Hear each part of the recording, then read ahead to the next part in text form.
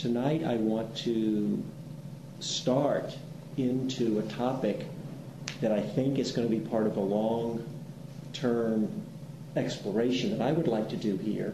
And we may not stay on this topic every single time I'm here, because there's other things that come up from time to time. But this is a theme that I've mentioned before. I'm just going to say it again because some of you haven't heard it, and I've mentioned it several times. Some of you have heard it several times. It's a big topic, and actually the whole Dharma's contained, the whole path of practice, and actually all the Dharma teachings are contained in it. So, and it's a statement of the Buddha in which he said that anybody who has ever been enlightened, or who is currently enlightened, of course that would be 2,500 years ago when he said it, or whoever will become enlightened in the future, has done so by, and there's these three pieces that he said, by setting aside the hindrances, and then cultivating the four foundations of mindfulness, and then through that realizing the seven factors of enlightenment. So that's a lot. And it may sound like way too much stuff here.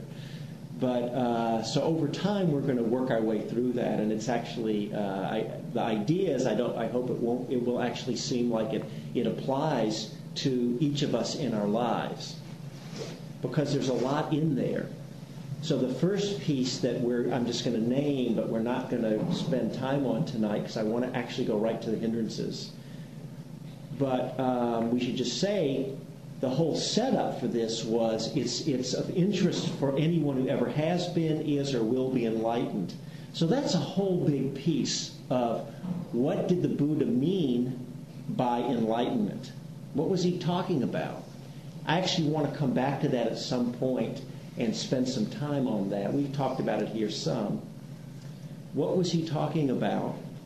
And is that something that any of us you may or may not be interested in that idea or even know what it is. It may not be something you think about at all. For now, I would just like to say that for whatever it is that brings us to meditation practice, and for whatever it is that brings us to the Dharma, in whatever way we want to plug into that, this still applies. Setting aside the hindrances, cultivating, practicing the four foundations of mindfulness, and through that realizing the seven factors of enlightenment. Right? Actually, even if we don't name it, that's actually what's happening anytime you do Vipassana meditation practice. That's actually what happens. If you do nothing but pay attention to the breath, for example, and you've never heard of any of this stuff, or you're just trying to calm down and settle down a little bit, actually all of these different pieces are at play. But as we start to tease it apart and come to know it, we actually can do, there's a lot more we can do. And we can start to pay attention to different aspects when they're really working well for us. We can know, which factors of enlightenment are present now, for example. Which ones do we need to work on a little bit? Which, when we really understand the four foundations of mindfulness well, it broadens, it adds many tools to our toolkit for meditation practice. Understanding the hindrances is really foundational for any of this work. So all of this applies even if we aren't thinking in terms of, enlightenment like the Buddha or whatever our concept of that is. Some of you may have heard a lot of talks on the hindrances, and some of you it may be brand new for you. So we'll actually lay it out tonight. I don't think we're going to finish with the hindrances in one night, but we'll get a start on it. So when you go back and look at the Pali language discourses that have been preserved in our tradition, the teachings that come from the Buddha,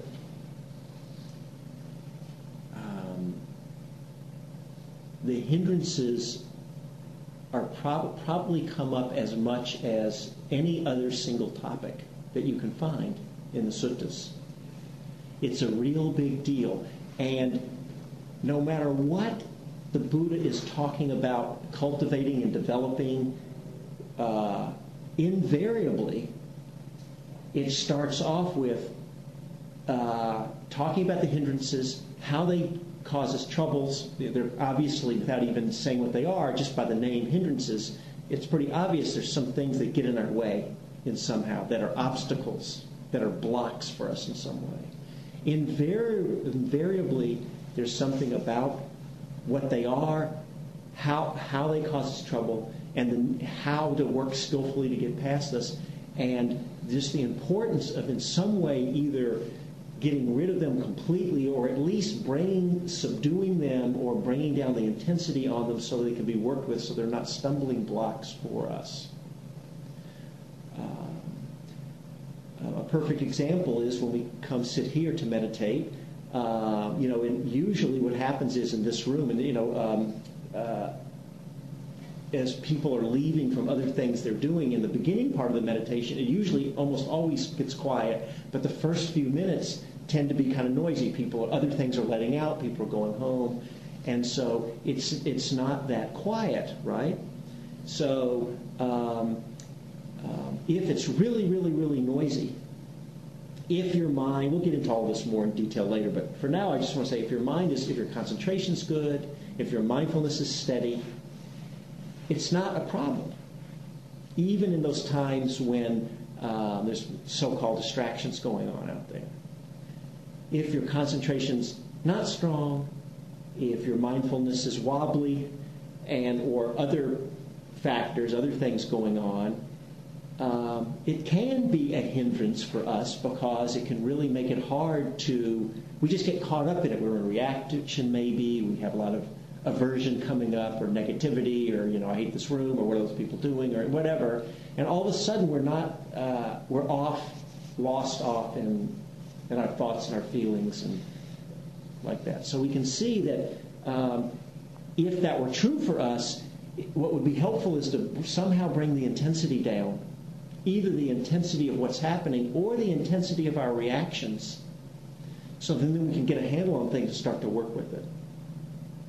So you can see right there as an example, if you're really caught up in a lot of anger, say, I've talked before about one night when there was a big party going on out here, a big gathering, there's hundreds of people in this courtyard when we're here to meditate, and there was just no way, right? So you just kind of were hanging out with the noise, basically. And I was talking about trying to work with it, and I noticed one person, and we really said a lot about this is the way it is, and they did this once a year, and he was just about to explode. And he finally just got up and left. And I'm not criticizing him. I'm just saying there was so much reactivity and aversion that he just couldn't even, he just had to leave, which maybe was the best thing he could have done. So we need to know to recognize these hindrances, understand them well, and then have some tools on how to work with them. Okay? You can't do mindfulness practice if you're buffeted around by your desires or hatred or just all these forces and everything, just totally caught up in that. The mind's not going to settle down.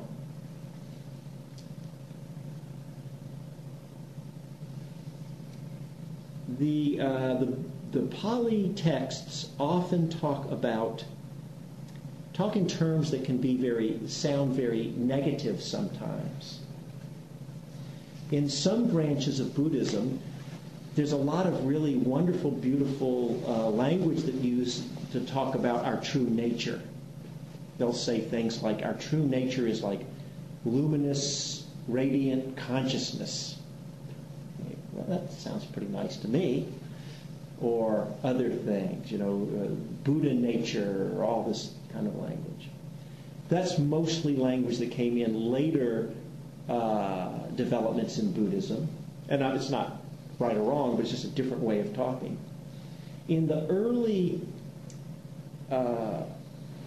discourses, the early tradition, it tended to use more negative sounding language. And It actually is in the Christian Latin tradition. There's what they call the via negativa and the via positiva, the way of affirmation and the way of negation. And they were both ways to come to spirituality or to come to God. You can say, for example, you can say what God is, right? If you were in that tradition practicing, God is, I don't know, whatever, all-knowing, all-loving, all-compassionate, omniscient, whatever. That's sort of via positiva. Or you could kind of say the via negativa, what God isn't, and by cutting away what is and isn't, you're left with what it is. And so the Pali Suttas tend to talk in more. It's just a way. It's the via negativa. They aren't really trying to say. They don't use language like what's our true nature so much. They're more looking at what are the things that keep us from being free, from realizing the deepest truths, from realizing this highest enlightenment, if you will. And then let's take care of those. Let's clear them away. And as those are cleared away, where the obstacles that just we don't have to talk about those things. You just come into a direct knowing, right? So hindrances is kind of a negative sounding language. And it's tied in with a couple of other ways that we should just be aware of when we're talking about hindrances also. There are, because hindrances, the list of the hindrances overlaps another list, which we're not going to get into and you don't have to remember, of what are called defilements. Many of you might not care about the Pali language, but occasionally we'll just mention the Pali term. A few people might be interested. You don't have to know. It's called kilesas. It means defilements. Have you ever heard the term kilesas? In the Pali discourses, in the suttas, they're not really, there's the list of what they are isn't really brought together in a list in the suttas. In the later commentarial works, they actually list them out. There's this 10 kilesas that are listed there. And they're kind of similar to the hindrances. So it's defilements. They're talking about the defilements in our minds. So once again, keep in mind, that's kind of this negative language. Saying, well, gee, you're mild. Say, our minds are defiled. It does sound just kind of negative. But what they're trying to say is it's a defilement. So it's a way of talking. It's not saying you're bad or you're dirty or something like that, but it's a way of talking because it's considered a defilement. It's just the language they use. Another way to say it is it's just forces within us that tend to hook us into them, that tend to cloud over seeing clearly, seeing more deeply into the true nature of things, to keep us from seeing our true nature, if you want to use that kind of language. And so they kind of take what is not defiled and make it, if you want to say that, it's just clouds things.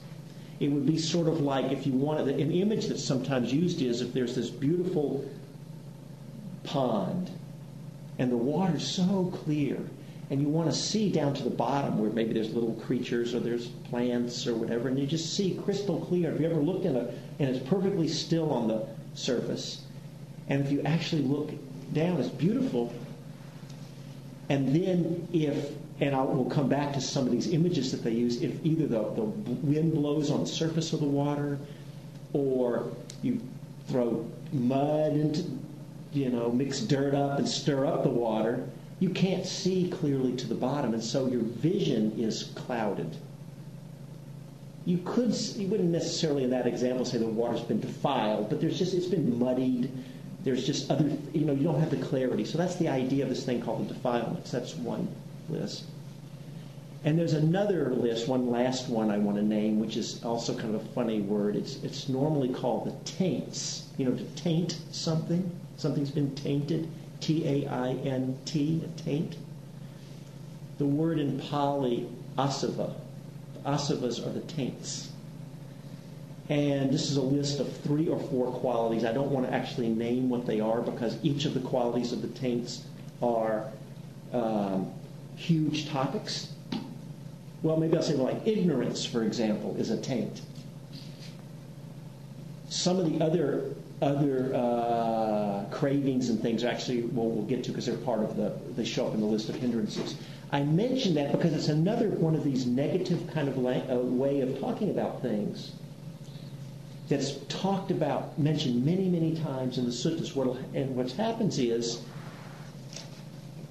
by working with this first group of difficulties, if you want to call them, or troublesome mind states that are called the hindrances, that's the doorway in to begin the practice. And then through these practices, it culminates in overcoming or really killing off or uprooting completely, if you will, uprooting the defilements, or also a way the Buddha's often quoted on it. You do all these, you go through all these stages of enlightenment and practice, and the end, the way it's invariably said is, and through the ending or overcoming of the destruction of the taints, one comes to complete liberation. So we begin with working with some of the difficulties.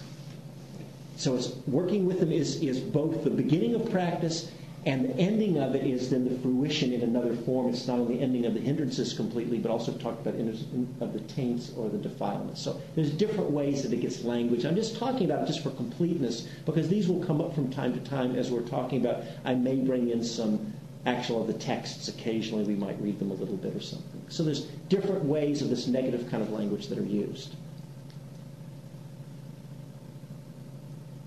So let me name quickly what the hindrances are. And we'll come back over. If you don't remember them, I'm actually going to give you a little trick, which I've said here before, so that you'll never forget the hindrances ever again when I tell you this little trick. You won't have to actually memorize them. You'll just naturally always remember. But I'm going to save that to the end. Well, it's kind of like, when you go on to some TV show or news program, whatever, they kind of give you the teaser, but you don't really get that till the last 10 minutes because you got to watch the whole show, right? So it's kind of like that. But so that's the weather? It's the weather, that's right. So let me just name what the hindrances are, and then we're going to spend some time tonight and onward about really getting to know them and how to work with them and how they show up and different skillful ways of handling each one. There are 5 hindrances. The first hindrance is sense desire. Sense desire. Before I move on, you may think, well, why is sense desire a hindrance? I mean, we all are human beings. We all have sense desire, right? Do I want to end up being numb and have no feelings? Become kind of a passive blob and not have any desire? So that may come up for you, right? If you listen to the radio and these, Viagra ads come on, they're advertising, or herbal supplements to increase your desire, right? So there's a lot of messages out there in society saying, well, desire is not a hindrance. That's kind of the goal. We want to kind of build up our desire. So we want to come back and look at that. But that's the first hindrance. So we'll have to see, well, why is that a hindrance? Would that be also like a desire for food? Well, we're going to talk about that. Actually, we're going to take a look at desires because let's just say for now, if you didn't have a desire to do something that was good for you, you wouldn't do it. Right? So it's not saying, right, if you didn't have a desire for Dharma and for meditating, you wouldn't do it. So we want to really explore this a little bit. For now, I'm just kind of a little teaser here. I'm just saying this sense desire is the first hindrance. Second hindrance is aversion, or it's actually called ill will. Ill will. Sometimes it's also called hatred. Sometimes the sense desire is also a euphemism for that is greed. So there's sense desire, ill will. The third one then is 2 words, restlessness. Sometimes restlessness and worry, or I've heard it, restlessness and remorse. Well, sometimes you'll hear people just say restlessness, but it's actually these 2 words are the hindrances. And so we'll come back and say about that. Fourth one is, and the language is so descriptive of this state, sloth and torpor. Sloth and torpor is a hindrance. And the 5th one is called skeptical doubt. Don't worry if you don't remember that. But I just want to name what those 5 hindrances are.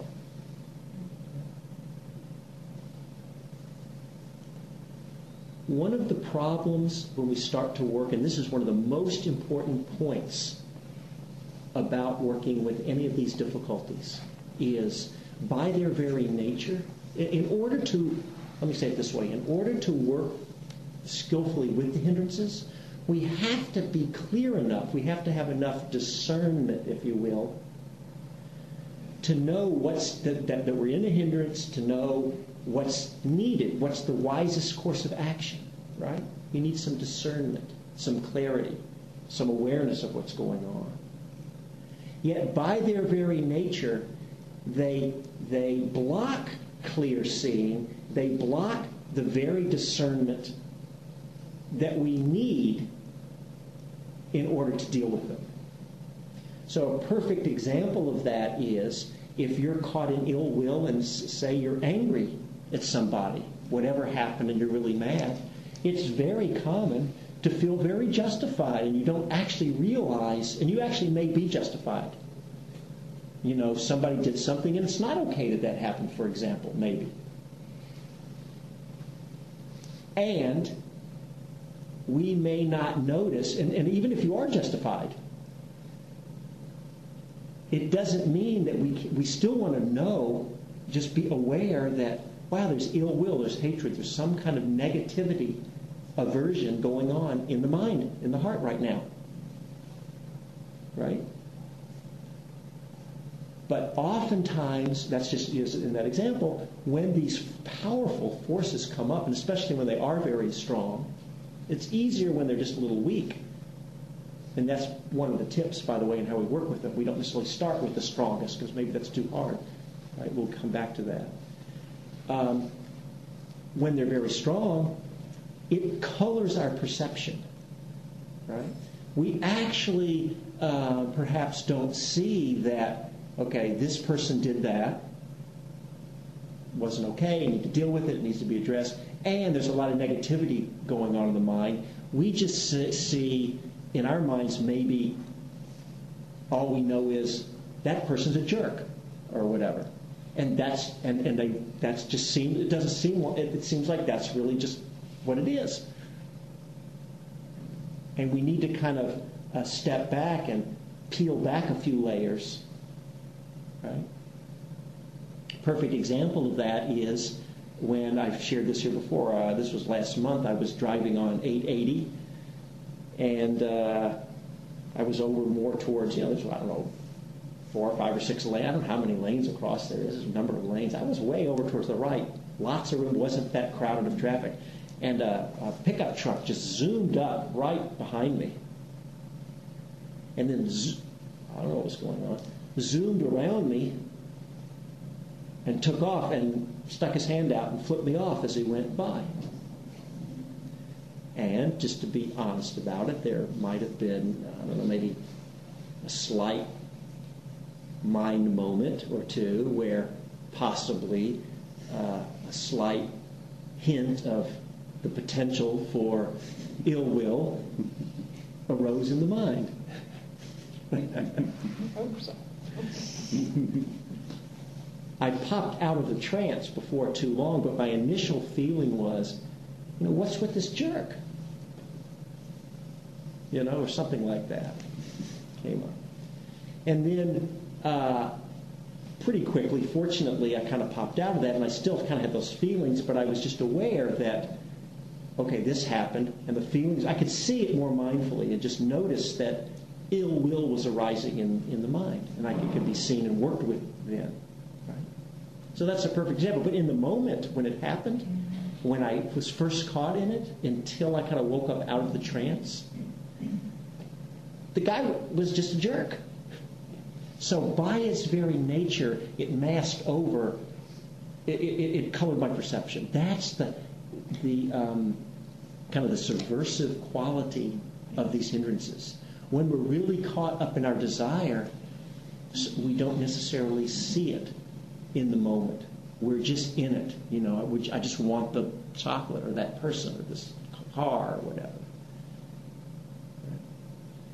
And the same thing when we're experiencing sloth and torpor. If we're really sleepy, you may actually need sleep.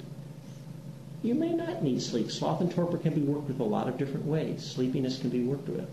But we'll tell ourselves, first thing is like, well, yeah, I need sleep, before we necessarily investigate this hindrance of sloth and torpor. It's not saying you don't need sleep. Right? So, and the same for all of these skeptical doubt, which is probably, I think it's the most insidious of all for me, and it's talked about in that way sometimes, because it just cuts your whole, you just doubt yourself. So when doubt's coming up, it's one thing to be in the doubt and to know, wow, doubt's coming up. Okay, I see that.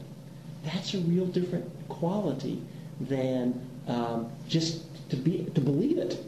Like, I can't do this, or nobody's going to trust me, or I'm not really a good meditator, or I don't know, whatever you're saying. You're just caught in it. You see, it's a real different quality. So that's the first thing we have to really come to know about the hindrances, is that they're tricky. One of the images that's used a lot in the suttas is of this character who shows up. It's probably named Mara, M-A-R-A, Mara. And in the suttas, Mara is taken two ways. He's actually a real figure. He's kind of like a deity type figure. He's got these, he's kind of got all these powers and everything, but he's sort of evil. He's evil. And his job is not necessarily to make you feel unpleasant feelings. His job is to keep you from getting awakened and to keep you stuck in just the world of, is to stop you from coming to full awakening, just to be caught up in things. That's what Mara's job is. So Mara can be seen, some take Mara literally, as that there is this Mara figure, and some take it figuratively, which is, if Mara took you over, it means you got, just swept up, taken over by these powerful forces. And so, for example, on the night of the Buddha's enlightenment, the story is that Mara saw that the Buddha was, he could see what was going on. He could see, okay, the Buddha's about to break through into final enlightenment. Well, he can't let that happen. So it said Mara attacked the Buddha with all his armies. And he's got these daughters, who were super, attractive and beautiful. He'd send his daughters, and that's sense desires, lust, and everything. So basically, what it's saying is the Buddha was visited by all these intense, powerful forces that we all know. And there's, and you go on and on about all the different forces that attack the Buddha. But because and normally what would happen with Mara is if he saw someone like one of the monks who was meditating back in those days, the story would say, well, Mara would say, well, I'll just send my daughters, to visit him. And what it would mean is that it would be so much desire that, they'd disrobe, or they would, it was all over, and then this job's done there. And it was no big deal for him. He just, well, I'll just hit him with a little, and that's Mara, right? So these hindrances, it's acknowledged that as human beings, we're not doing anything wrong, and this is another important point. In any aspect of life, and certainly in Dharma practice and in meditation practice, you will come to know the hindrances very well. In order to work with them, to free them, we have to understand their nature. Just like if you want to get free from suffering, we have to understand the nature of suffering so we can learn to work with it, right? Well, how is it that we understand the nature of suffering? How do you understand something? You have to come to know it. You have to experience it. So one of the things that often happens is people say, well, yeah, I want to understand my suffering so I can learn to work with it and get free from it. I don't want to actually feel any suffering, right? When suffering comes, we can start to change our relationship with it and to see that It's not anything bad going on, or we just get all caught and reactive, and I've got to make this bad thing go away. I'm not saying that's easy to do, especially when it's big suffering. Right? It's easy for the littler things. The big stuff, it's easier said than done. That's a whole different thing. We work the best we can.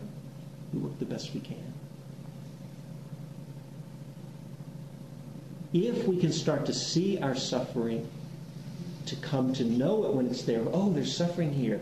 That's right. I'm trying to come to know this, to get some understanding of it. So let me, instead of turning away, I can actually turn into it. Feel it. What's going on in my body? What goes on in the mind? How do I relate to my suffering? Really, there's a whole bunch of ways we can work with it. It's unpleasant because we're turning right into, they talk about turning into the skid. If you're ever driving in snow or ice and you start to skid, if you start to skid off to the left, you better not do a hard turn on your steering wheel. I think I'm saying this right. You've got to kind of turn your wheel. You've got to it's counterintuitive. Turn your wheel into it so the car won't be fighting against it, and then you can kind of get some control and come out of it. Well, it's the same thing in the suffering. It's this idea of turning into the skid. It's turning into it to come to know it, but we don't want to do it. Same thing with these hindrances when they arise. What will tend to happen is, if they're strong, if we're caught up in a lot of difficult feelings, ill will, any kind of negativity, or we're caught up in a lot of craving, that's the sense desire part. Or any of these other ones, sloth and torpor, it's hard to work with because it feels so uncomfortable. Right? If we can be awake enough to know, oh, it's a hindrance arising, then at least we have the chance to, instead of automatically reacting and contracting around it, to start to shift how we're working with it. So that's the first piece, is we have to know enough. It goes back to the original problem. We have to be awake enough and have enough clarity to know there's a hindrance so we can do what needs to be done to bring that hindrance down. So there's a lot of aspects to these hindrances. There's a lot there in gaining some skill around them. So that's all intro, but all of that's important. It's actually not just intro. There's a lot of aspects in learning before we even get specifically into individual hindrances. Right? We're going to take time and explore these different hindrances and learn about them. And then when we understand them, it becomes obvious why, in order to go deep into meditation, you have to have suppressed or set aside or overcome the hindrances to some degree. So one thing that we're going to come back to, but I just want to mention for now, is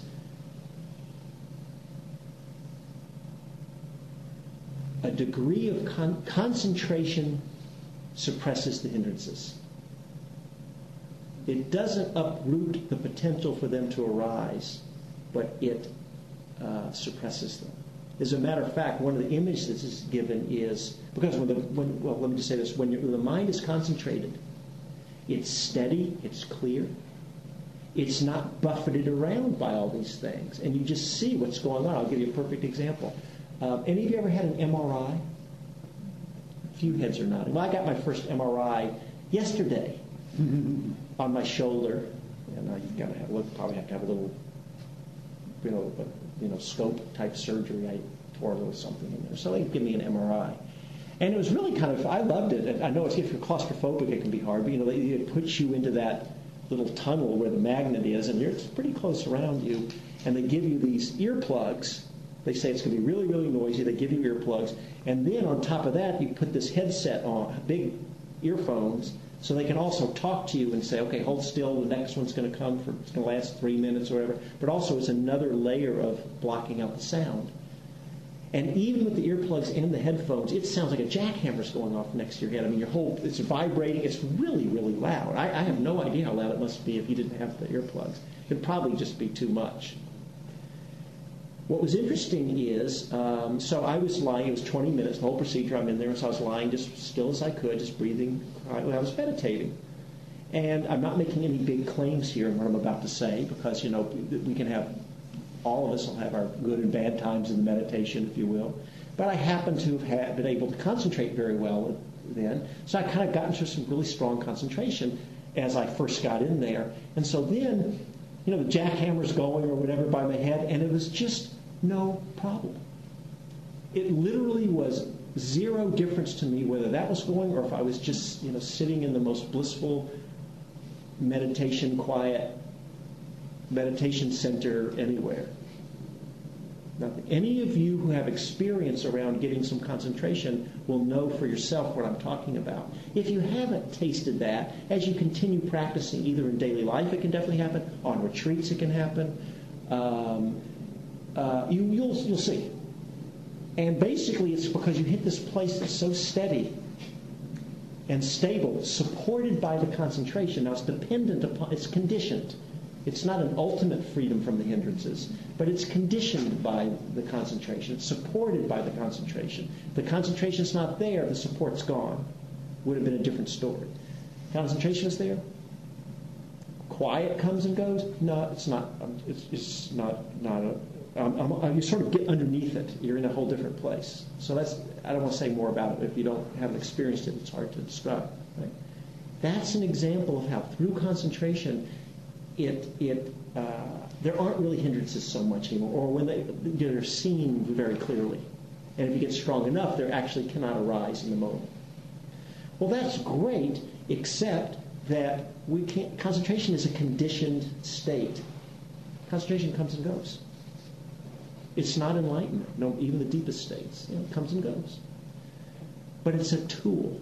So I want to say that this is another one of those catch-22s. We need to develop a certain degree of concentration. That's to suppress the hindrances. That's why concentration, one of the reasons, not the only, one of the reasons why concentration is so important is that's why Vipassana is not just mindfulness practice. It's mindfulness support and concentration supported by the concentration. They're together. And that's what we call insight meditation. And we'll talk more about that when we talk about the 4 foundations of mindfulness. Even if you're doing mindfulness practice, part of what it's doing is strengthening concentration. So we'll come a lot more to that. Strengthening concentration suppresses the hindrances, but we've got to suppress the hindrances or set aside the hindrances to enough of a degree in order to be able to concentrate. Can I ask a question? Yes. When you say suppress, Right. We're going to talk about that. That they're still there but pushed down under the surface? Yeah, or? that's exactly what I mean when I say suppress. Okay.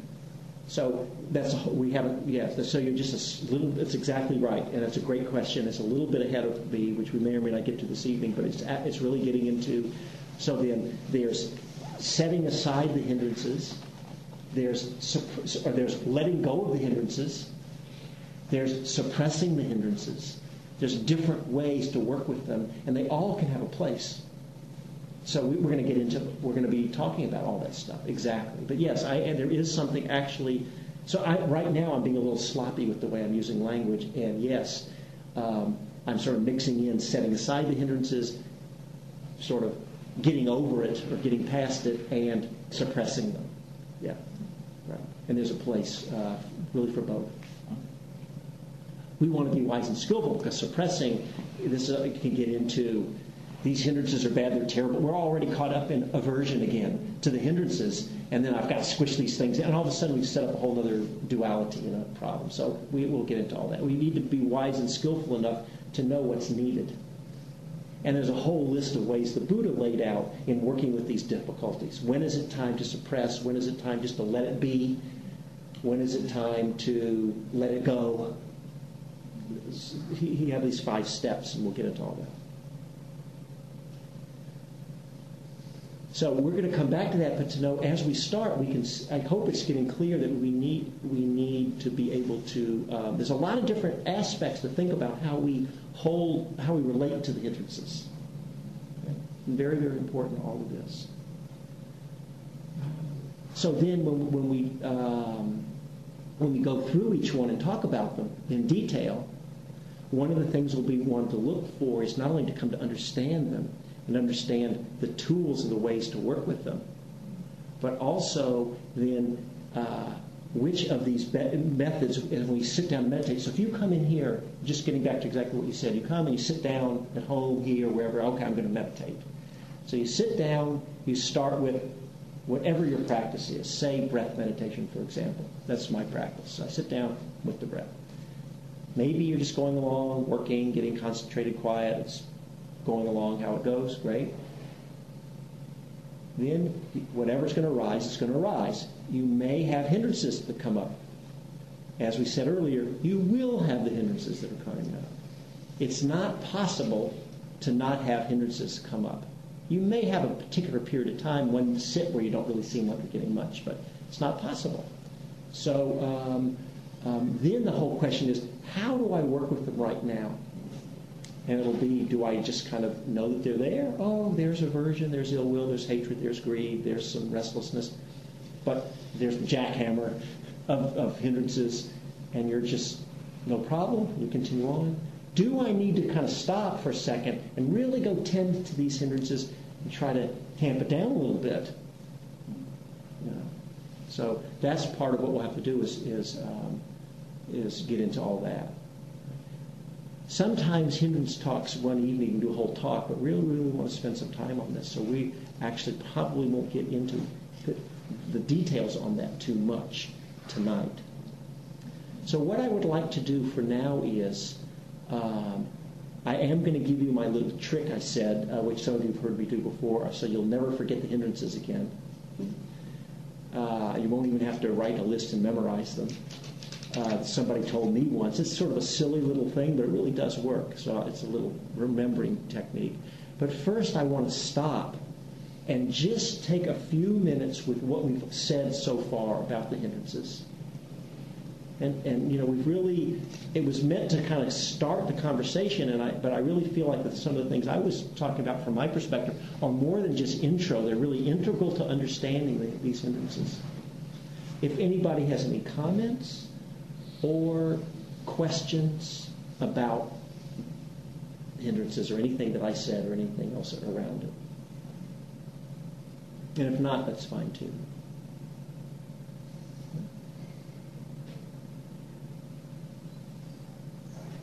Okay.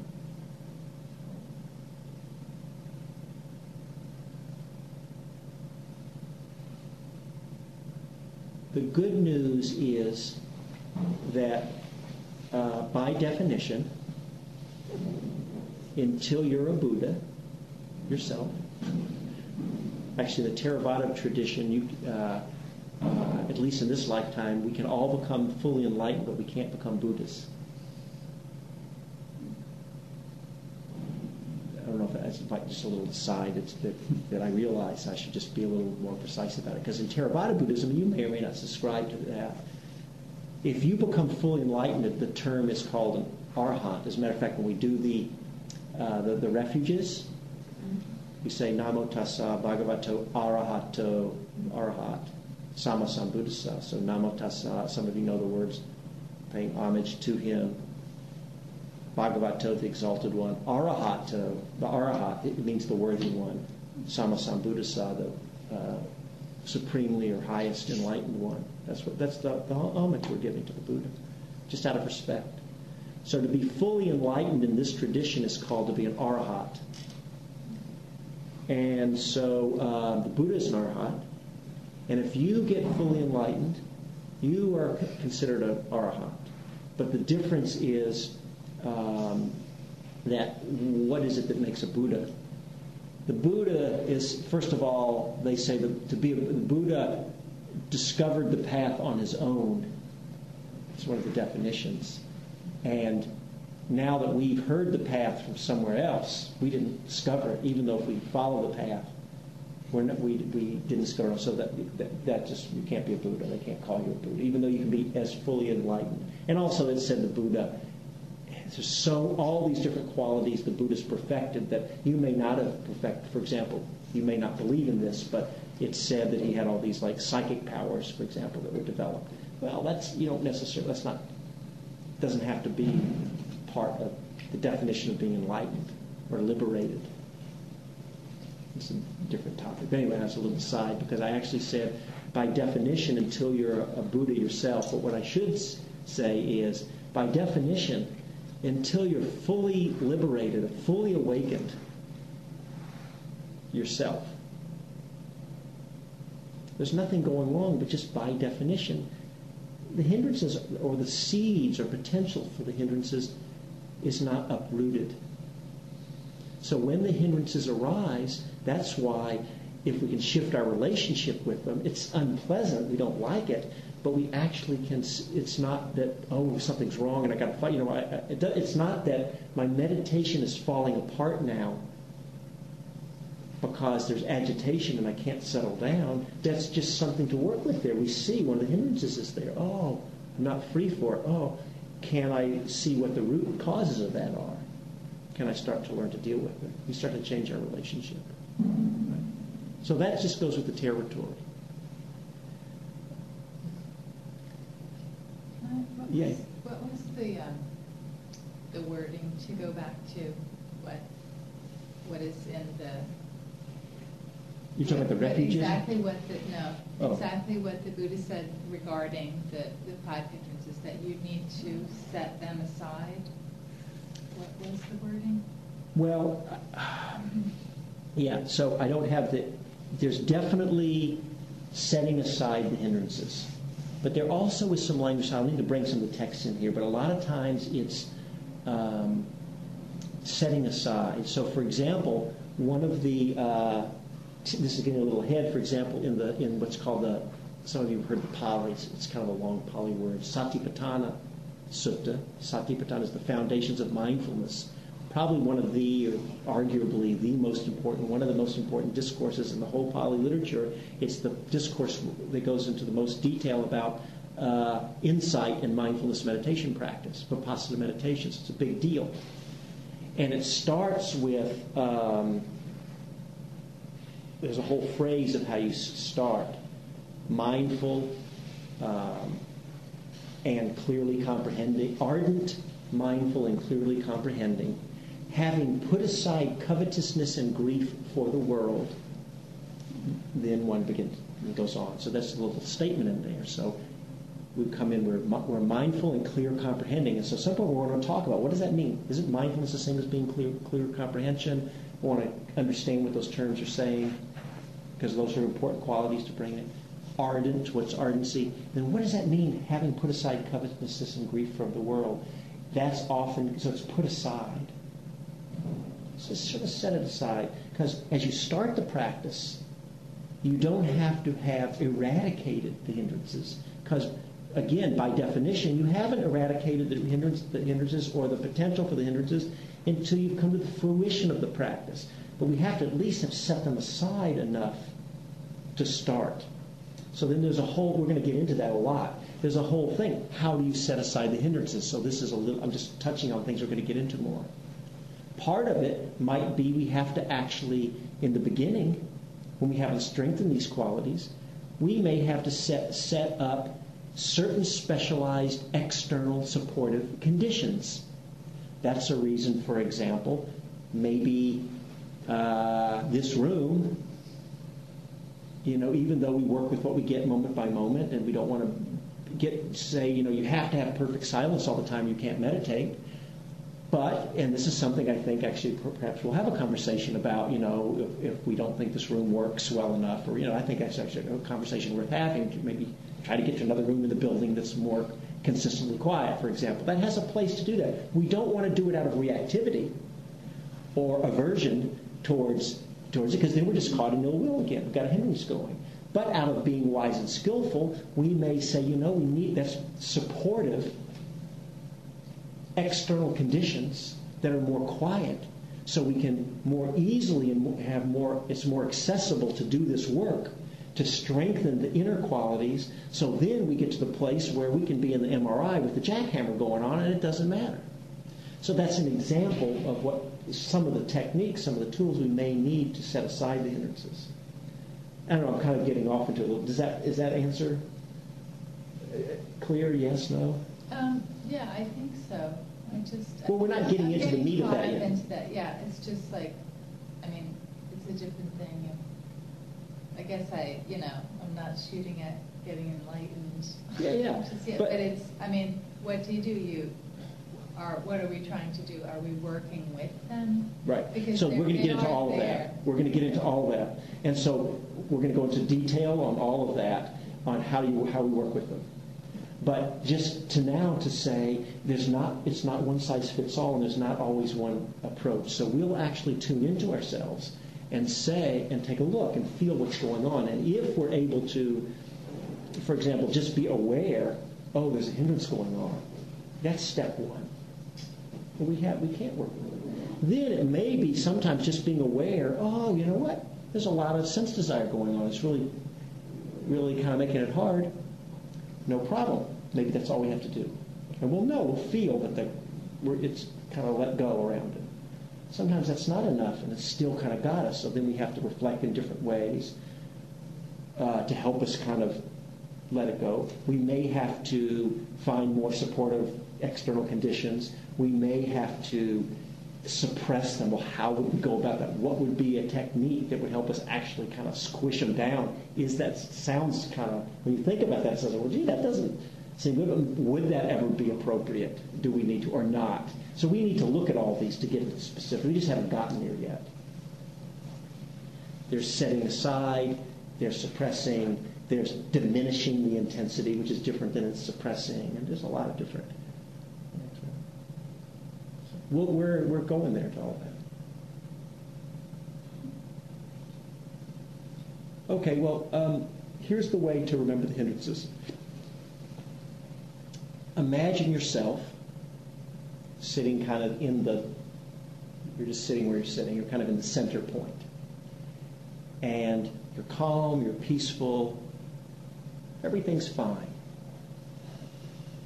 When sense desire comes, there's something very pleasant that we're craving after.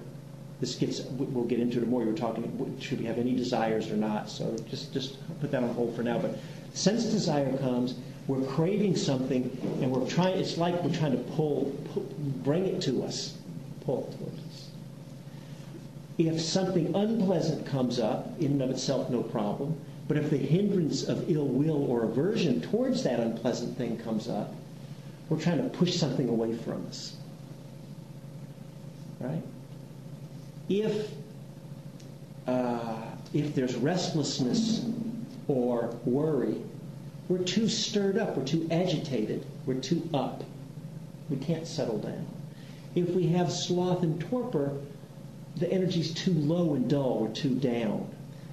So imagine then it's 4 movements of the mind like this. Can you all see my hand here? It's real simple.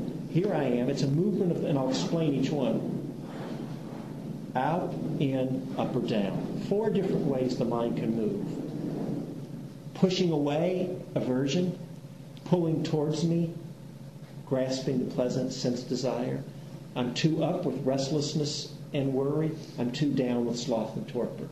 Just remember this. You don't just don't go out to the side. That's all.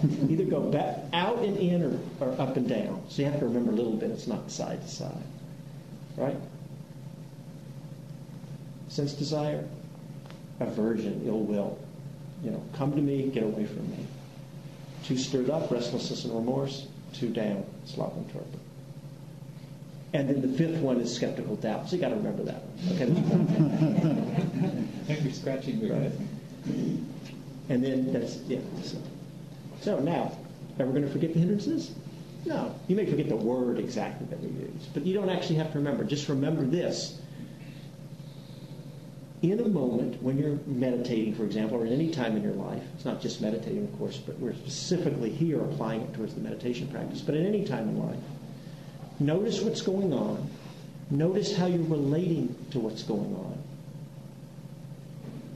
If there's some suffering, look to what's the cause of that suffering with what's going on. Because there could be something unpleasant happening. And when I was in the MRI, it was unpleasant to hear the jackhammer sound. It was definitely unpleasant, but no problem. So it's not whether it's pleasant or unpleasant, it's how we're relating to it. And if you notice that I'm moving that way towards whatever it is, I'm just trying to push it away. There's some kind of get rid of quality. If it's really pleasant and great and I'm getting caught up in it, which is the thing that makes it a hindrance, not the thing itself, I'm really trying to hold on to it. I want more of it. I'm pulling it towards me. If I'm too up, maybe I need to, if I can be aware of having restlessness and work with it, it's not a problem, actually. It's not a hindrance. But if I really need to bring it down, so be aware I'm too up, then how do I bring it down? If I'm too down, it can be worked with. I remember one time I had a meditation. I was on a long retreat. I was staying up late at night. Probably should have gone to bed earlier, and I was so sleepy. I could have stopped, but I decided to work with it. There were only two experiences going on: intense sleepiness and an intense aversion to sitting there trying to meditate with the sleepiness. That's what's going on. And I was actually quite mindful and clear of both. So I hung out with it for a while. I knew I could get up anytime I wanted to go to sleep. So you can actually work with it, but not so easy. So if you can just hang out there, that's all right. Or maybe I need to figure out how to either sleep or get the energy up. So that's how you can remember. Okay? So that's kind of getting us started on this important path of the hindrances. And again, if we really get to know these hindrances and understand the teachings around them, that's the doorway into everything practically that the Buddha was talking about. Every list, every type of practice. It's just amazing how much the Buddha talked about the hindrances. So there's a lot of material there. Okay. Any last thoughts? Feelings? Okay. Well, then let's do this to end. Please take a few moments to check in with yourself, in with your body, the mind, states of the heart. When I say the heart, I'm not necessarily meaning the physical heart, but of, emotions, moods, feelings. Just your whole experience of being right now.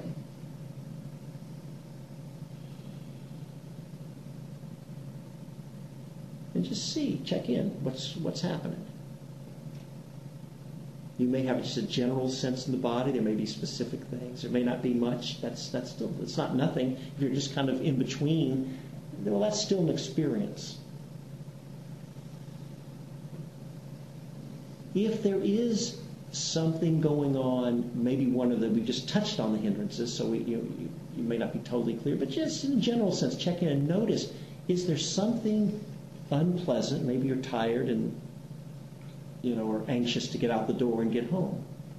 Or maybe you're restless. Or maybe talking about it stirred up a little something. Or you didn't like the talk, or there's something you really did like, or whatever. Notice if those forces are there a little bit. Notice how you're relating to your experience.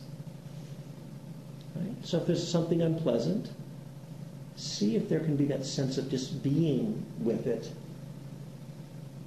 Or notice if there's some reactivity going on, or some place that just can't relax and kind of sit back into whatever's going on.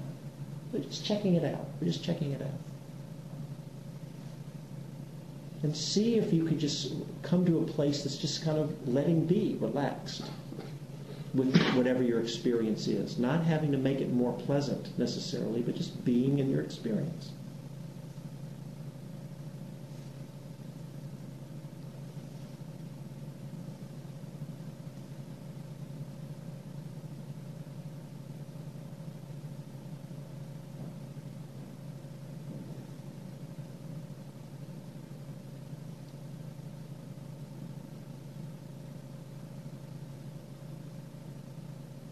Then I would invite you to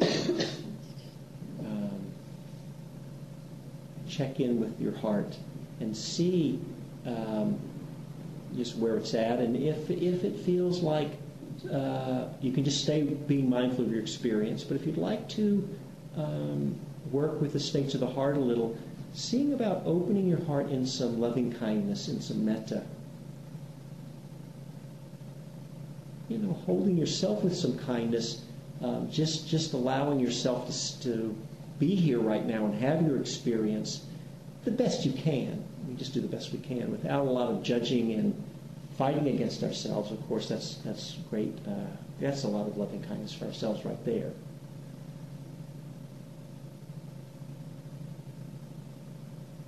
And if you can't do that, then have some acceptance for that place. We always say that. And then opening up to include all the other fellow Dharma practitioners who are here together this evening. And just see what it's like to hold everybody else in your heart. It may or may not come easily for you to do that.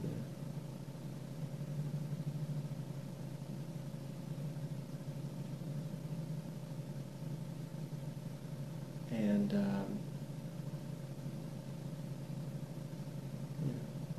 you may know of people you may be going through a difficult time yourself right now. You may know of people who are having a difficult time right now. So holding yourself in your heart, when we're suffering, we need a lot of compassion for ourselves, especially when it's really big. But sometimes it's not so easy to find the peace and the equanimity in the middle of really the hardest part. And sometimes we're just stuck in it. And definitely at all times, but in those times especially, we need a lot of love and compassion for ourselves, for sure. And also, if you know of someone who's in some suffering, to the best you can, it's not always easy, holding them in our heart, the best we can. Just the best we can.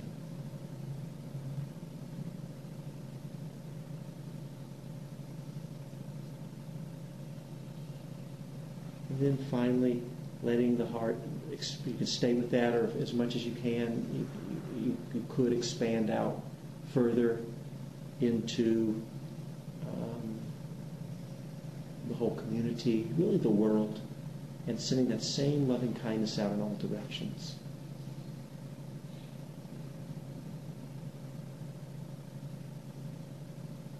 And then finally, let us offer up, if there's been any merit, which really means any good qualities, any goodness, any wholesomeness that's come about from our time, from our practice this evening, let us offer it up.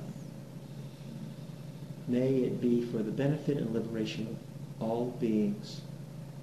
Wishing may all beings be happy and peaceful, and may all beings everywhere come to an end of suffering.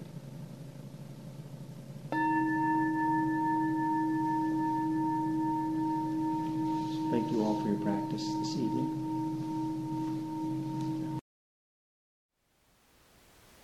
Thank you for listening.